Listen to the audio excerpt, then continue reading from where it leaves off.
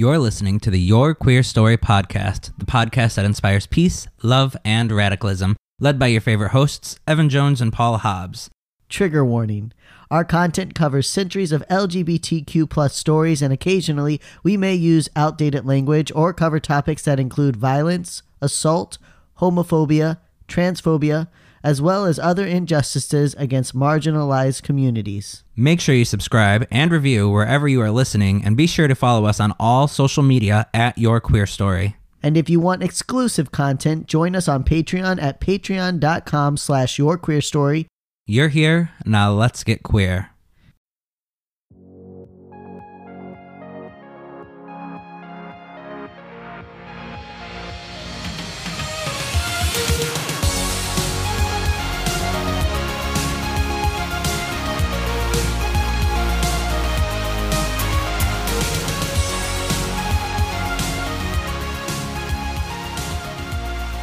Welcome back, Queertians. I feel like it's been forever. It has been forever. Has it? I mean, we only pre-recorded 2 episodes, didn't we?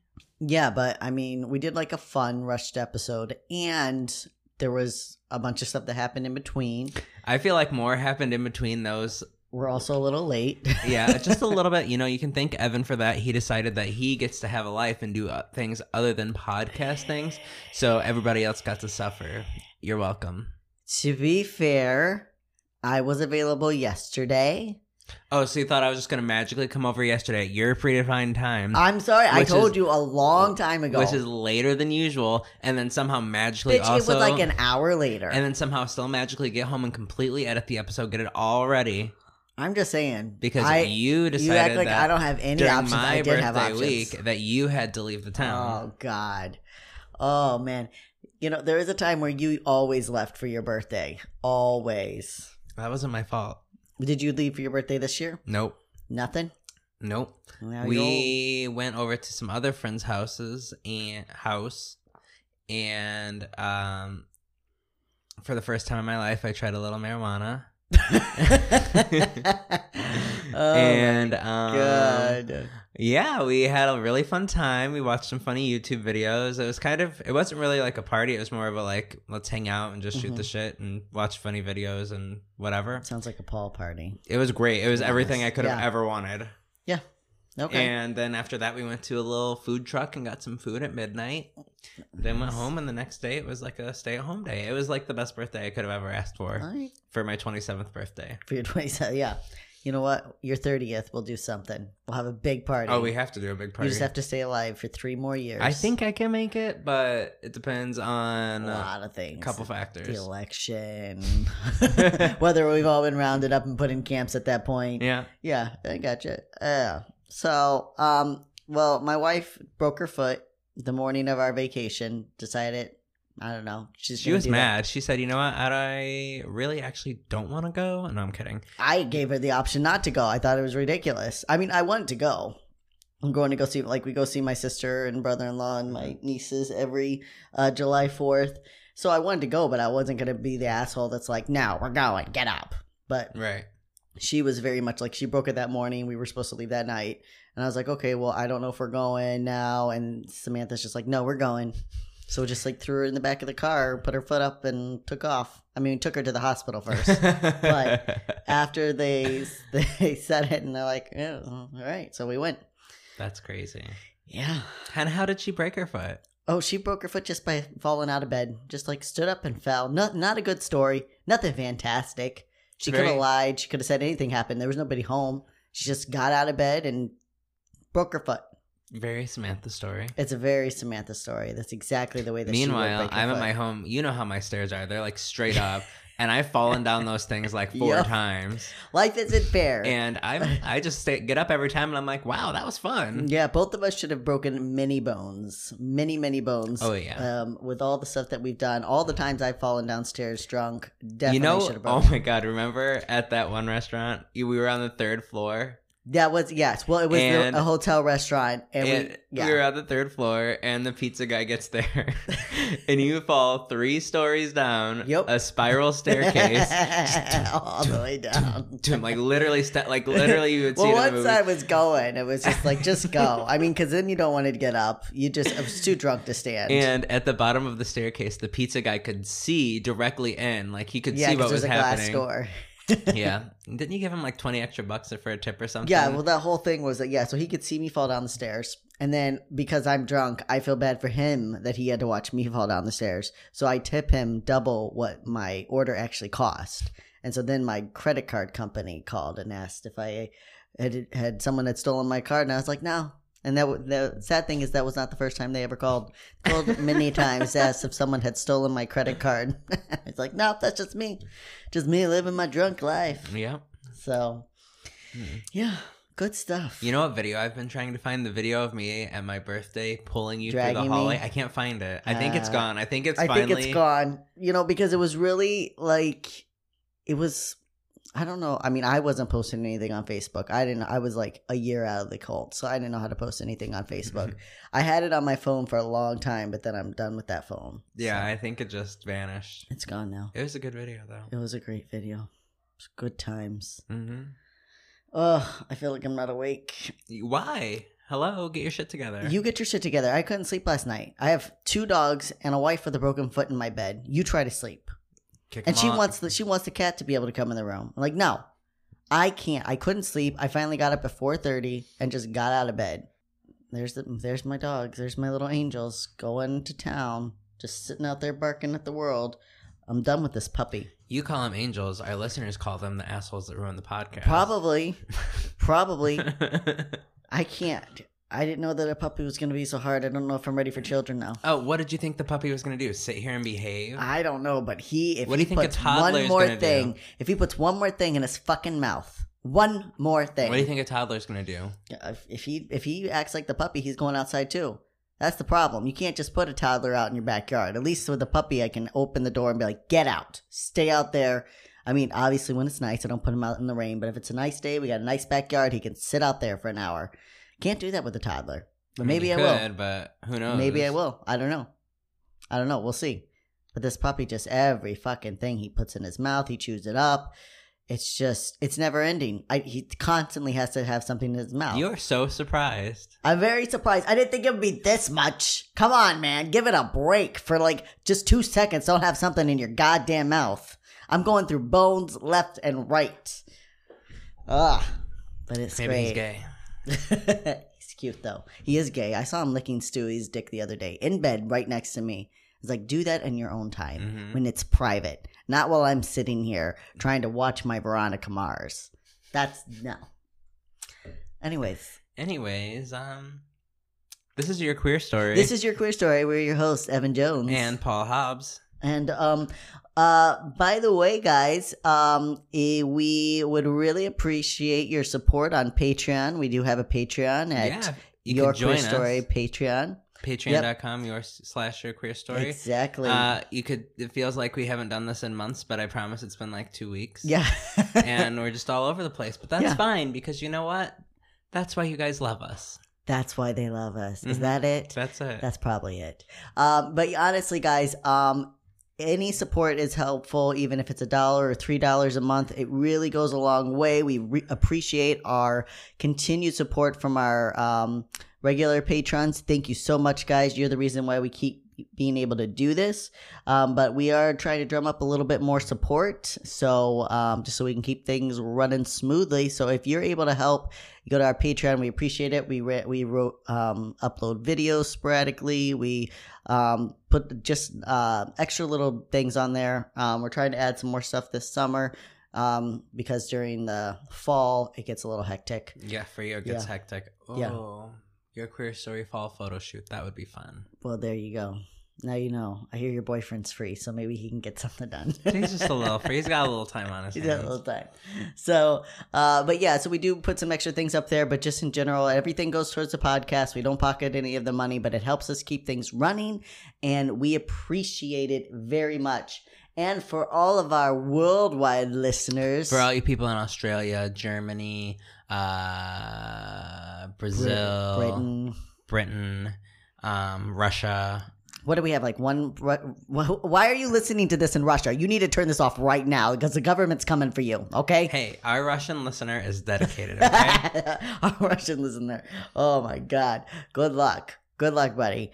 Come to America. It's safe here, mostly for now. Reach out to us. We'll start you a GoFundMe or something if you're in trouble. Get you out of Russia. You know what? No, they want to. I've heard a lot of queer people in Russia. They're trying to stay and fight for their homeland. You know, That's they good want for them. I would be gone. I should be free in my home. I would stay. I'll tell you what. If this asshat in the White House is there for another 4 years, what? If they put Joe Biden up as the candidate, he's going to be in there for 4 more years. Yeah, that's absolutely true. I 100% believe Jesus that. Christ. What the hell, America? Did we learn nothing from the Hillary thing? We don't want him. He's attacking people like Alexandria Ocasio-Cortez, which is the millennial group, which is the largest voting group. Exactly. Probably not the best thing to do if you're running for president. He's so outdated. Like, look, man, you served your country. It's good for you. But, as has been said, pass the torch, man. You're not relevant. And it's not just that you're not relevant. Your policies aren't relevant anymore. This is not where we want to take the country. You're still stuck back in the 60s and the 70s telling us that's the good time. Nothing needs to change. Exactly. Clearly stuff needs to change. Things need to change. We're still, at last I checked, we're still working our asses off 2-3 jobs just to make bare minimum. We're still, the pay gap is still there. We're still struggling with ridiculous amounts of student loan debt. Our world is dying. People are dying all over the world. Exactly. The climate change, not to mention the atrocities happening to people of color in our country. But sure, Joe, I guess nothing needs to be changed. Jesus, did we talk about how awkward it was when Kamala Harris confronted him on the debate stage? I don't think obviously it's been a couple weeks now. I don't think we met, or maybe I don't know. It was right after or right before. We were so busy. I don't even know. We took a little summer vacation. Yeah. Anyways, if you haven't had a chance to watch the debates, the first one, because the other ones are coming up soon, I would encourage you to watch it. But Kamala, she called him out for some of his racist policies in the past, and it was awkward. I bet. Yeah, it was. Yeah. He's just, Jesus Christ. I mean, I don't want any old white guy, but I definitely don't want Joe Biden. He is on the very bottom of my list. And I would, I would vote for him the way I voted for Hillary, where it would just, but I've heard the same thing. I've heard the same thing, like the Bernie or bust. People are like, I've heard so many people, if Joe gets in there, I'm not voting. Yeah. They're like, I would rather have Trump for 4 more years than vote for a rigged system. Oh, I see. I don't believe that either. No. However, there are a very large amount of people that do think that way. Yep. So please, Democratic Party, please. Oh, for Christ's sake, please don't put this man back in there. Oh my God. I cannot with him. I can't do it again, Paul. I mean, I'll vote for him because I'm not voting for that asshat, and I'm going to vote because I believe it is my duty to vote. You know what else I did? What? Sorry, totally off topic, but kind of relevant. I am officially a legal Rhode Island resident. Oh, wow. What's it been? 2 years? 3 years? It's only been 1 month. I am officially... How did you manage to buy a house and not be a Rhode Island resident? Things. You know what that means. But yes, I have a real ID, licensed in Rhode Island, both vehicles registered here. Oh my. Everything. I am legit now, which means I don't have to drive all the way back to Massachusetts, Grafton, to vote. Yeah. Well, that's nice. It is nice. You know, our voting station is literally right down the road. Like I can walk. I gotta to find our out where mine station. is. I just got it, so I don't even know. But I'm sure it's close. It's probably like a school or something. Oh, they do a good job of keeping stuff nearby. Of course, in Rhode Island, everything's close. But yeah, I can walk to my polling station. Do you remember in Grafton when we literally drove for like 40 minutes because we were like, I don't think this is the right place, and it was like the first place we went to, but we left, and it was a mess. We used to be real bad messes. Anyways. Today we're talking about... You're just going to segue right into that. Yeah, well, we've been going. We're already at 14 minutes. Okay, shit. All right. Let's talk about it. Well, today I'm excited, so go ahead. This is a very relevant man. He had a huge impact on history, and unfortunately, he didn't go down in fame. He did not. No, he was very overlooked, and there was a lot of reasons why, and it was even partly due to the gay community that he was overlooked. So, and it's been a while since we've covered a transgender man. We've covered a lot of trans women, but we haven't. It's been, I think, since Joseph Lobdell, since it was like episode 13 or something. Probably, yeah. So, yeah. So today we are covering Dr. Alan L. Hart. And he is actually vastly responsible for the sharp decline in tuberculosis in our country. Mm-hmm. He was born in the country on October 4th, 1890, a long-ass time ago. Alan was assigned female at birth and given the name Lucille. We want to pause and state that we normally do not dead name our transgender icons, which is the naming... dead naming is the act of calling a transgender person by their given name and not their chosen name, because we take it upon ourselves to accurately preserve our hero's legacy. However, in the case of Dr. Hart, you will find it is difficult to find research that does not include his dead name, and in fact, many people have chosen to ignore his transition altogether. A point we will discuss later in this episode. You're having a hard time reading I today. am having a really hard time. Just trust the script. You're just doing your own fucking thing. I'm making it up as I go. Listen, first thing I did when I walked in everyone's house, took a shot. Second thing, chugged a beer. So we're going. He was not forced to do any of this, so. I was offered it, which is basically forcing it. Basically forcing. So for now, we're going to return to Alan's story. Yeah, I'm going to hold off for now, but I am pissed at the way queer historians covered Alan Hart. It is fucking bullshit. Absolutely. All right, so at the age of 2, Alan's... Just 2 years old, little baby. Thank you. Just like your dog outside. Imagine what Alan was like. Oh, God. Well, I hope he wasn't chewing everything, especially paper towels. Who wants to chew paper towels? Why are you putting them in your mouth? Bet you Alan chewed paper towels. Well, that's kind of rude. You don't know what Alan was doing. Alan definitely chewed paper towels. I'm sorry, Alan. Alan's father, so you're setting up a joke before this next sad line. Alan's father would die of typhoid fever, and Edna Hart would relocate the family to Lynn County, Oregon. There, Alan says he found happiness as he was allowed to wear boys' clothes and live in a masculine fashion. He preferred hunting and football to any girlish activities and insisted from a young age that he was a boy. He carried a pocket knife with him at all times and begged his mother to cut his hair. This was one request she never granted. Although Alan was allowed to spend his free time with the boys helping out with farm chores. That's that Rhode Island, you're getting it. It's seeping in, rather than being cooped up inside doing domestic work or the women's work.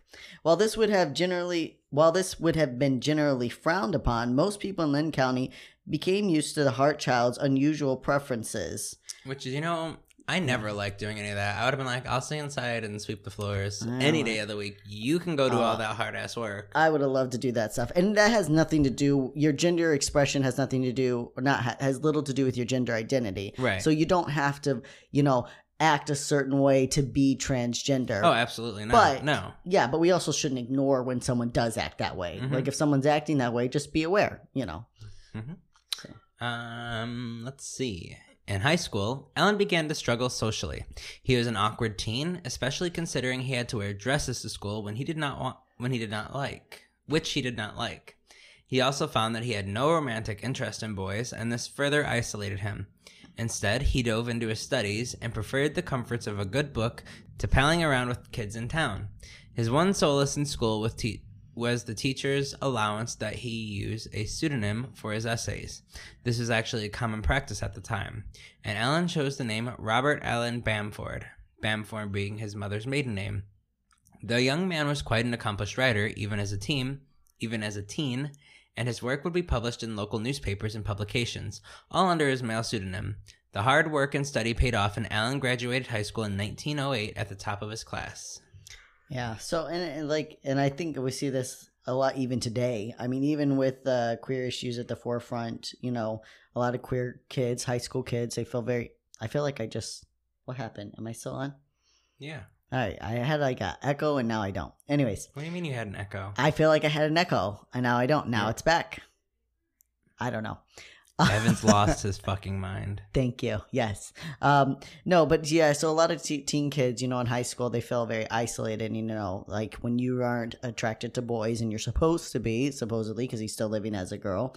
And when you don't fit in socially because you don't want to wear and act the way that you're supposed to by constructs, you withdraw, but high school isn't forever. So if you're in high school and you're listening, hang in there. Let me tell you, in high school, I was 90 pounds heavier. and completely isolated from everyone. I had absolutely no clue how to socially interact with anyone. I probably still don't, but I pretend I do. And Evan can probably say the same things. I was considered weird. Where you pretend. Oh, I was definitely pretending. Exactly. I just was very good at pretending. Very good at it. And I wasn't. I was like, don't talk to me. I'm going to go home, eat a lot of pizza, and play video games, which I still do. But where was I going with this whole story? You were saying it gets better after high school. Better. There's life after high school. It seems like there's not, but there is. The thing about being in high school is that when you're in high school, that's your whole world. Mm-hmm. Your whole concept of reality is the students within your school and the rooms within your school. Yep. And especially where we're from, that's everything to you. Yeah, when you don't have a lot of other options around you. So once you get out of high school, you kind of start to realize that there's an entire fucking world, and there's people all over the world that are just like you, and you're going to be happy. Sometimes you have to work for it, but you know what? Put in that work because it's going to pay off. Yep. Motivation. Look at you. You should just quit what your job and what you're doing and be a motivational speaker. I thought about being a demotivational speaker. All right, everybody. You know what? We're not doing anything. Can you guys not clap that loud next time? Thank you. Please stop getting so excited. I want you all to sit there. I don't know why you're so excited. You're slump down in your seats, please. You don't have a drink in your hand. You're fucking up. Okay, well, they're 16, so. Someone's like, these are children. You're here speaking to the kindergartners. So, all right. Drinks for everyone. Rounds on me. Yeah. So Alan headed off to Albany College, now named Lewis and Clark College, where he studied science and joined the debate club. There he met Eva Cushman and, to our knowledge, entered his first romantic relationship. The two lovebirds suddenly transferred to Stanford University in 1911, and Allen helped to form Stanford's first female debate team. San Francisco also offered the chance for the closeted transgender man to further explore his sexuality and identity. Most of this exploring was done in the Tenderloin district. The infamous area derived its name from a similar location in New York. Supposedly, a police chief transferred to a low-income, crime-ridden area and became so rich off the bribes he took to ignore crimes that he could afford to eat tenderloin rather than chuck roast. So similar locations around the U.S. would adopt the nickname. So you'll hear that a lot, but San Francisco's is by far the most notorious, especially in regards to trans and queer history. The police are all fucking corrupt in some way or another. Yes, even your husband. Yes, even your brother. Yes, even your dad. They're all corrupt. They all enforce a system of oppression. Well, that is true. I don't know that individuals are corrupt, but if you worked for a corrupt system, then you have to wonder why. And I think a lot of honest people get in there thinking they're going to change the system, and I wish the system would change, but I don't think the system's going to change from within. I think it has to be changed from without. Absolutely. But while Alan had one of the most exhilarating years of his young life, he and Ava would return to Albany College after 1 year away.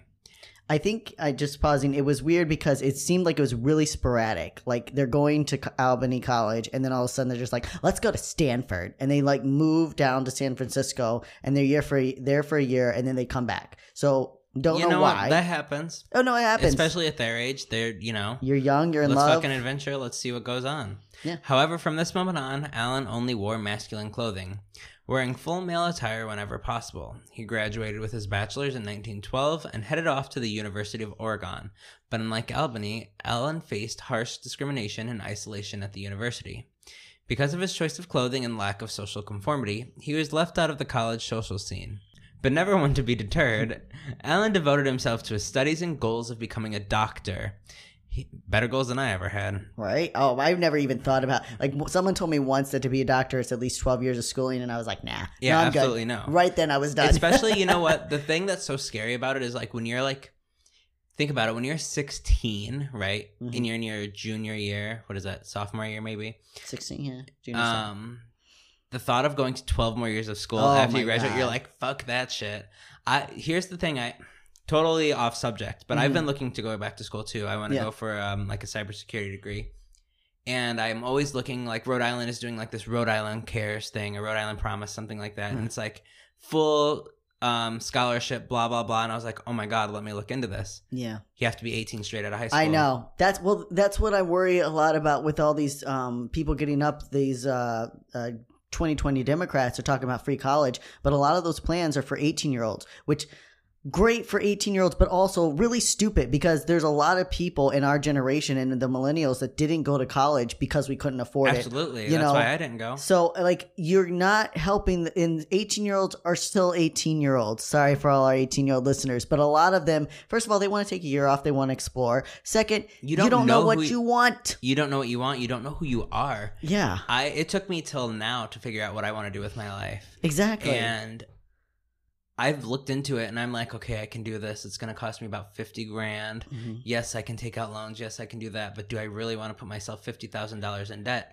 Yeah, I'll be making more money, but then I'm going to be paying back what, $500 a month in loans? Like, there's just like, you know what I mean? I'm sure there's some kind of scholarship or something. I have to do more research. I haven't done all my research, but everything I found so far is like for 18-year-olds, for 18-year-olds, for 18-year-olds. And when I was 18, like, I would have definitely went into something with computers, but I don't think I would be enjoying it today. Well, it's really, sadly, a lot of it is just about, it's pandering to a group that they know is least likely to be able to pay the loans back. Or not to pay, least likely to complete the education. So you're going to have these people with these huge loans, and they're not going to complete the education. They're going to spend forever, paying back these things. And so but it's easy to get an 18-year-old to sign up. Oh, absolutely. Oh my God, my future. Yeah. It's just like this idea. And again, if you're 18 and you're going to college, I think that's fantastic. Congratulations. Please I'm go. excited for you. Please go. But I just wish that we would invest in older individuals as well, because that also helps our economy. That also helps to revitalize. And you're going to have more United stable. States government. I want to go to this college. I've already kind of picked one out. It's accredited by the NSA, the Department of Homeland Security. I want to come work for you, but guess what? I can't afford it. So help me out so I can come fucking save our country. Just a little Are you plug. trying to fix a corrupt system from within, Paul?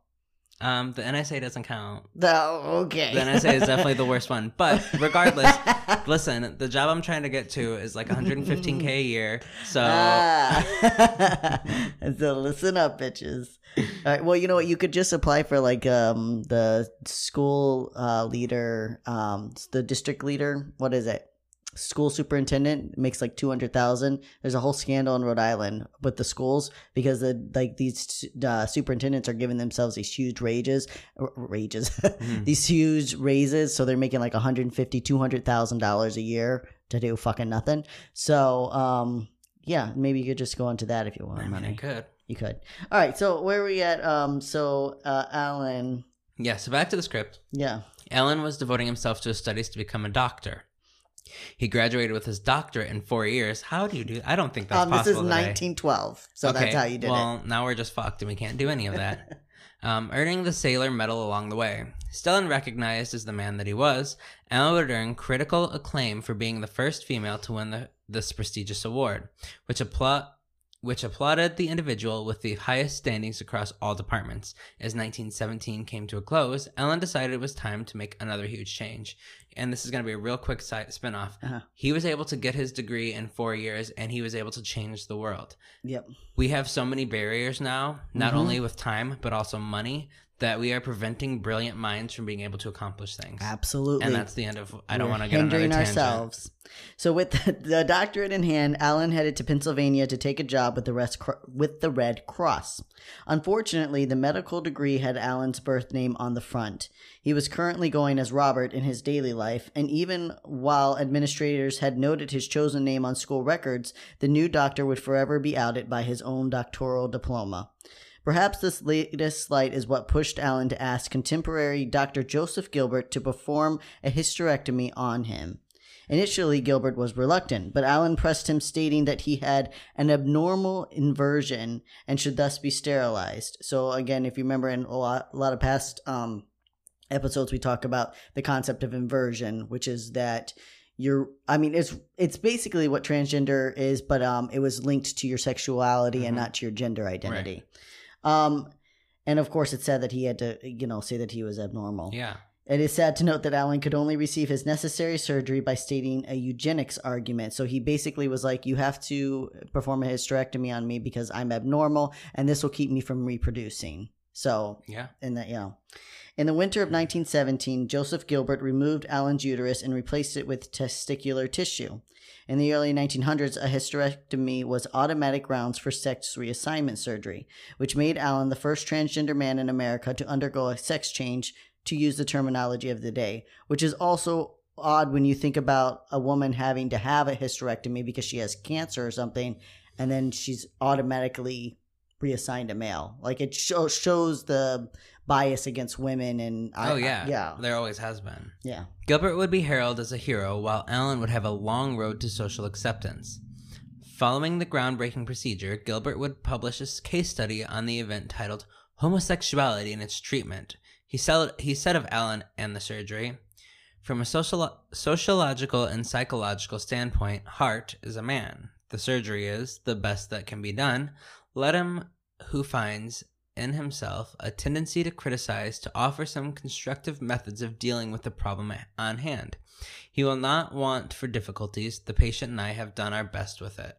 So before he did this, he did a lot of psychotherapy to try to fix his attraction to women. And when that was done, that's when he could convince Gilbert to perform the hysterectomy. And it is clear that Gilbert did the surgery in an attempt to cure Alan's homosexual tendencies, which says much about homophobia of the time. Mm-hmm. Promptly after the surgery, Alan changed his legal name to Alan Lucille Hart. He kept his birth name, no doubt, out of necessity for his medical career. He then moved back to San Francisco and briefly interned at a downtown hospital. During this time, he met a local school teacher named Inez Stark. The two eloped and then headed out to Gardner, Oregon, so Alan could set up his own medical practice. However, shortly after establishing his office, Alan was outed by a former classmate. He told the local newspaper, which was hounding him, "I have long suspected my condition, and now I know. I had not intended to make it known on account of the embarrassment which it might cause on the part of former associates. But since it is out, the best thing to do is to tell the facts as they are. I have never concealed anything. I came home to show my friends that I am ashamed of nothing." Good fucking job. However, the pressure was eventually too much. As Alan wrote to Gilbert, the hounding process began. Hart felt compelled to resign from his post, and soon after, he and Inez left Oregon. The two settled in Montana for a few years before Alan got a job as a staff physician at the Albuquerque Sanatorium.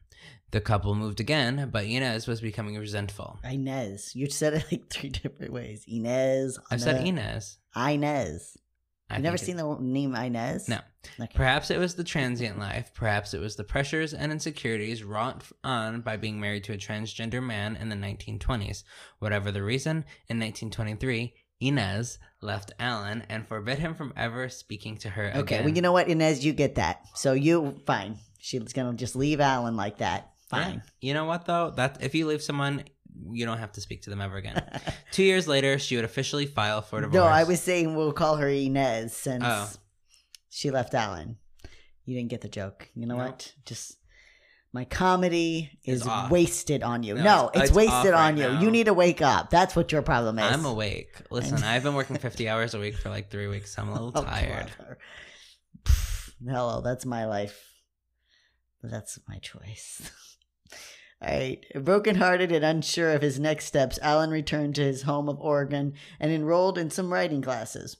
While there, he met the love of his life, Edna Ruddock. So even if you just had a really breakup, you can still find the real love of your life. That's right. I found the love of my life right after a really bad breakup. So, win-win for me. The two quickly fell in love, and when Alan's divorce was finalized in 1925, they promptly got married. Alan went back to school, again, such is the life of a doctor. So we said he only did 4 years of school, but this guy was in school for a long time. Mm-hmm. And earned a master's in radiology at the University of Pennsylvania. He then secured a position as director of radiology at Tacoma General Hospital in 1928. This is when Alan would truly begin his life's research into the disease of tuberculosis. TB, also known as the Great White Plague, was one of the biggest killers in human history. And while advancements in research had been made to subdue the disease, in 1930 there was still no cure and TB was the biggest killer in America. Over 110,000 Americans died each year from the disease and millions more around the world. Just a few decades later, 1 in 7 Americans were dying of the dreaded plague. Just a few decades earlier. Yeah, just a few decades earlier. Also, did you ever get a TB shot in school? It was like 4 needles. 4 needles. I just remember them like pushing like something went under my arm. There's like a little bump. That's a test. Oh, that's the test. The shot, maybe you never got vaccinated. You might want to look into that. Oh, shit. I have no idea what my real vaccinations are. You actually should look into that. That's a test. Because the shot, I remember, it's literally like a square and there's 4 needles. And it's like... Oh, I'm not doing that. Yeah. Okay, go ahead and dive. I'm sure I don't have most of my vaccinations.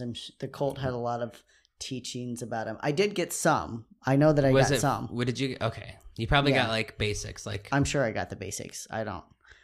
I'm not even ever asked. Can I test your blood for that? I don't know. Anyways, Hart realized that the new technology of the X-ray machine could detect signs of TB. While there was no cure, early detection could lead to a quarantine and treatment that may allow the patient to heal on their own.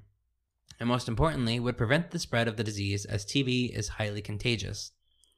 There's actually, at least like 5 years ago, there was still a problem with TB in Hawaii. Oh, yeah. Well, I mean, there's still parts of the world where it's still a problem, but, it's shocking, though, that part of the United States, it's probably because they're an island and the United States probably treats them like Puerto Rico, except for they make more money than Puerto Rico because everybody goes to Hawaii. Exactly. Anyways, throughout the 1930s and into the 40s, Alan and Edna would travel across the northern Midwest, planting a base in Idaho and branching out to surrounding areas.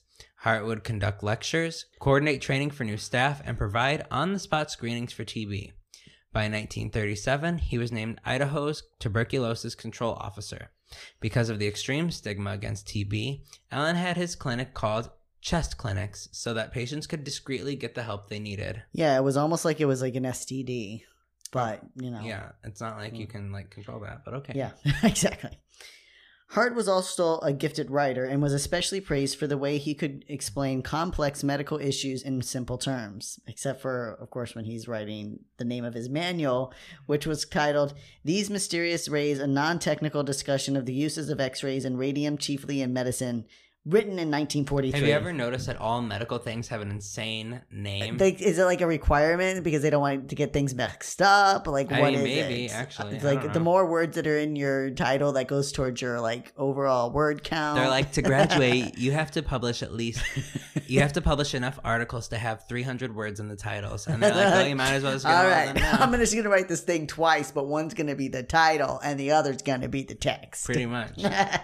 So his manual is still the standard for TB practice and care today. So that's 80 years later? Yeah.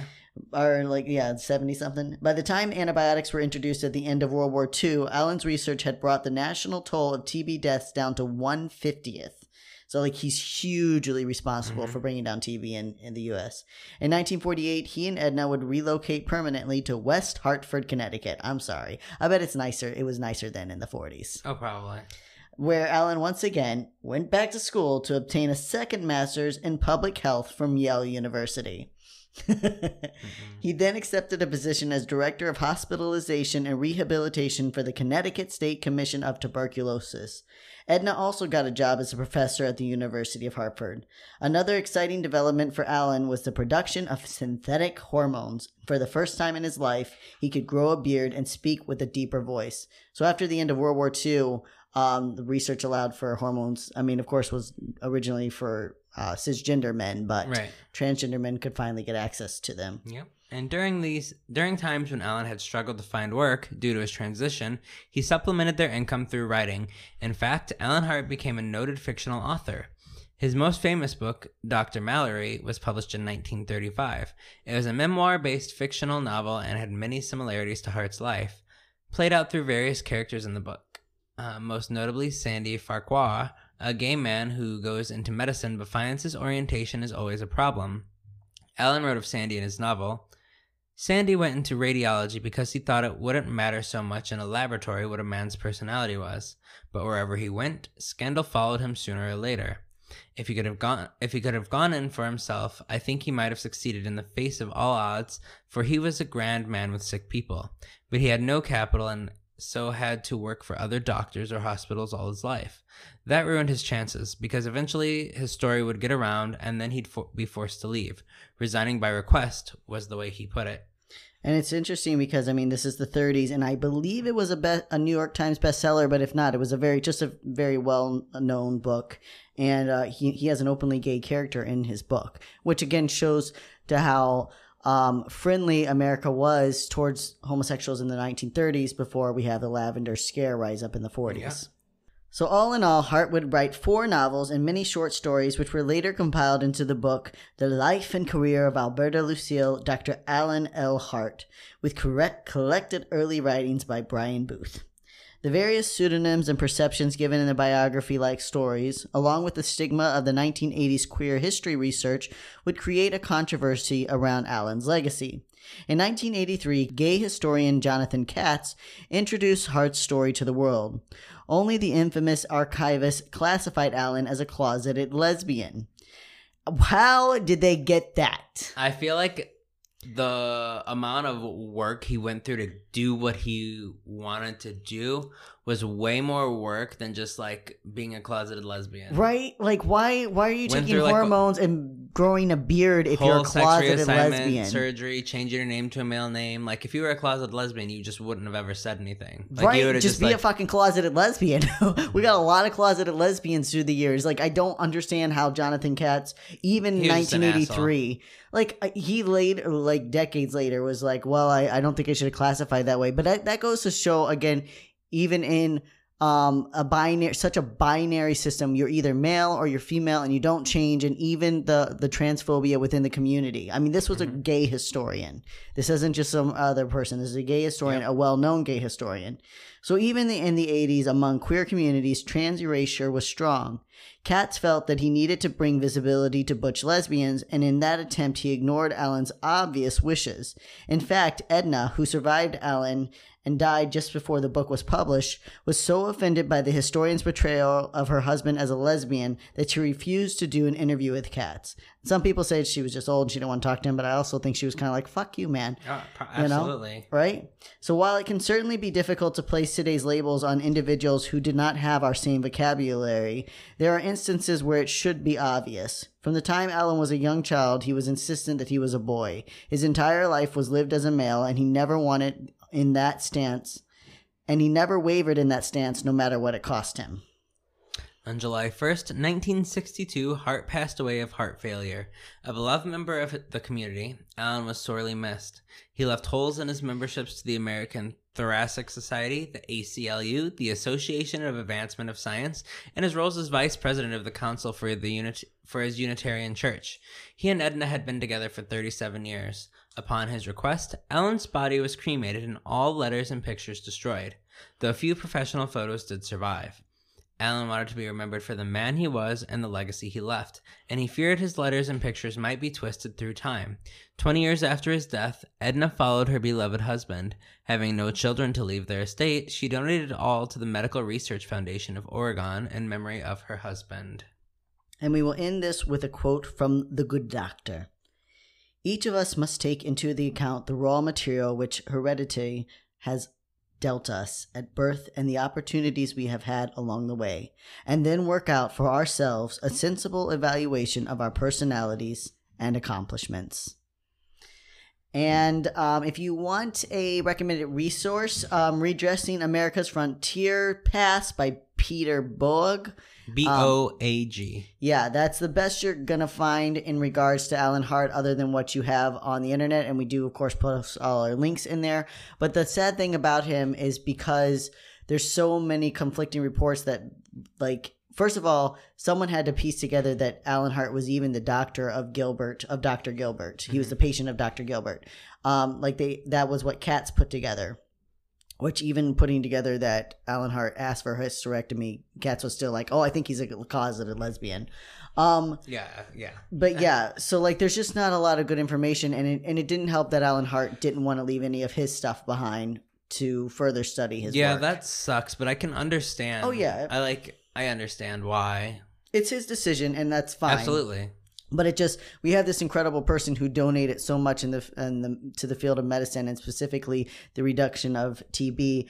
And we don't know much about the individual that did that, Mm-hmm. So, but he's an incredible man. And again, Redressing the Frontier by Peter Boag, Boag. If you want to check that out. And yeah, that's all we have time for today. Make sure to leave us a 5-star review if you haven't already. Yes, that would be very, very helpful. And follow us on social media. We are literally on every single platform at Your Queer Story, all one word. Mm-hmm. Stay queer. Don't get a lobotomy. We love you, our little allied hookers. A little succulent sapphis. And our proud homocrats. That's right.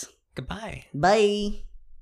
Thanks for listening. Remember to subscribe and review wherever you are listening, and follow us on social media at Your Queer Story. Like what you heard? Want to share your story? Send us a voice message to add to the podcast from the Anchor app or at anchor.fm/yourqueerstory. And if you would like to support the work we do or get exclusive content, check us out on patreon.com/yourqueerstory. See you next week. Bye.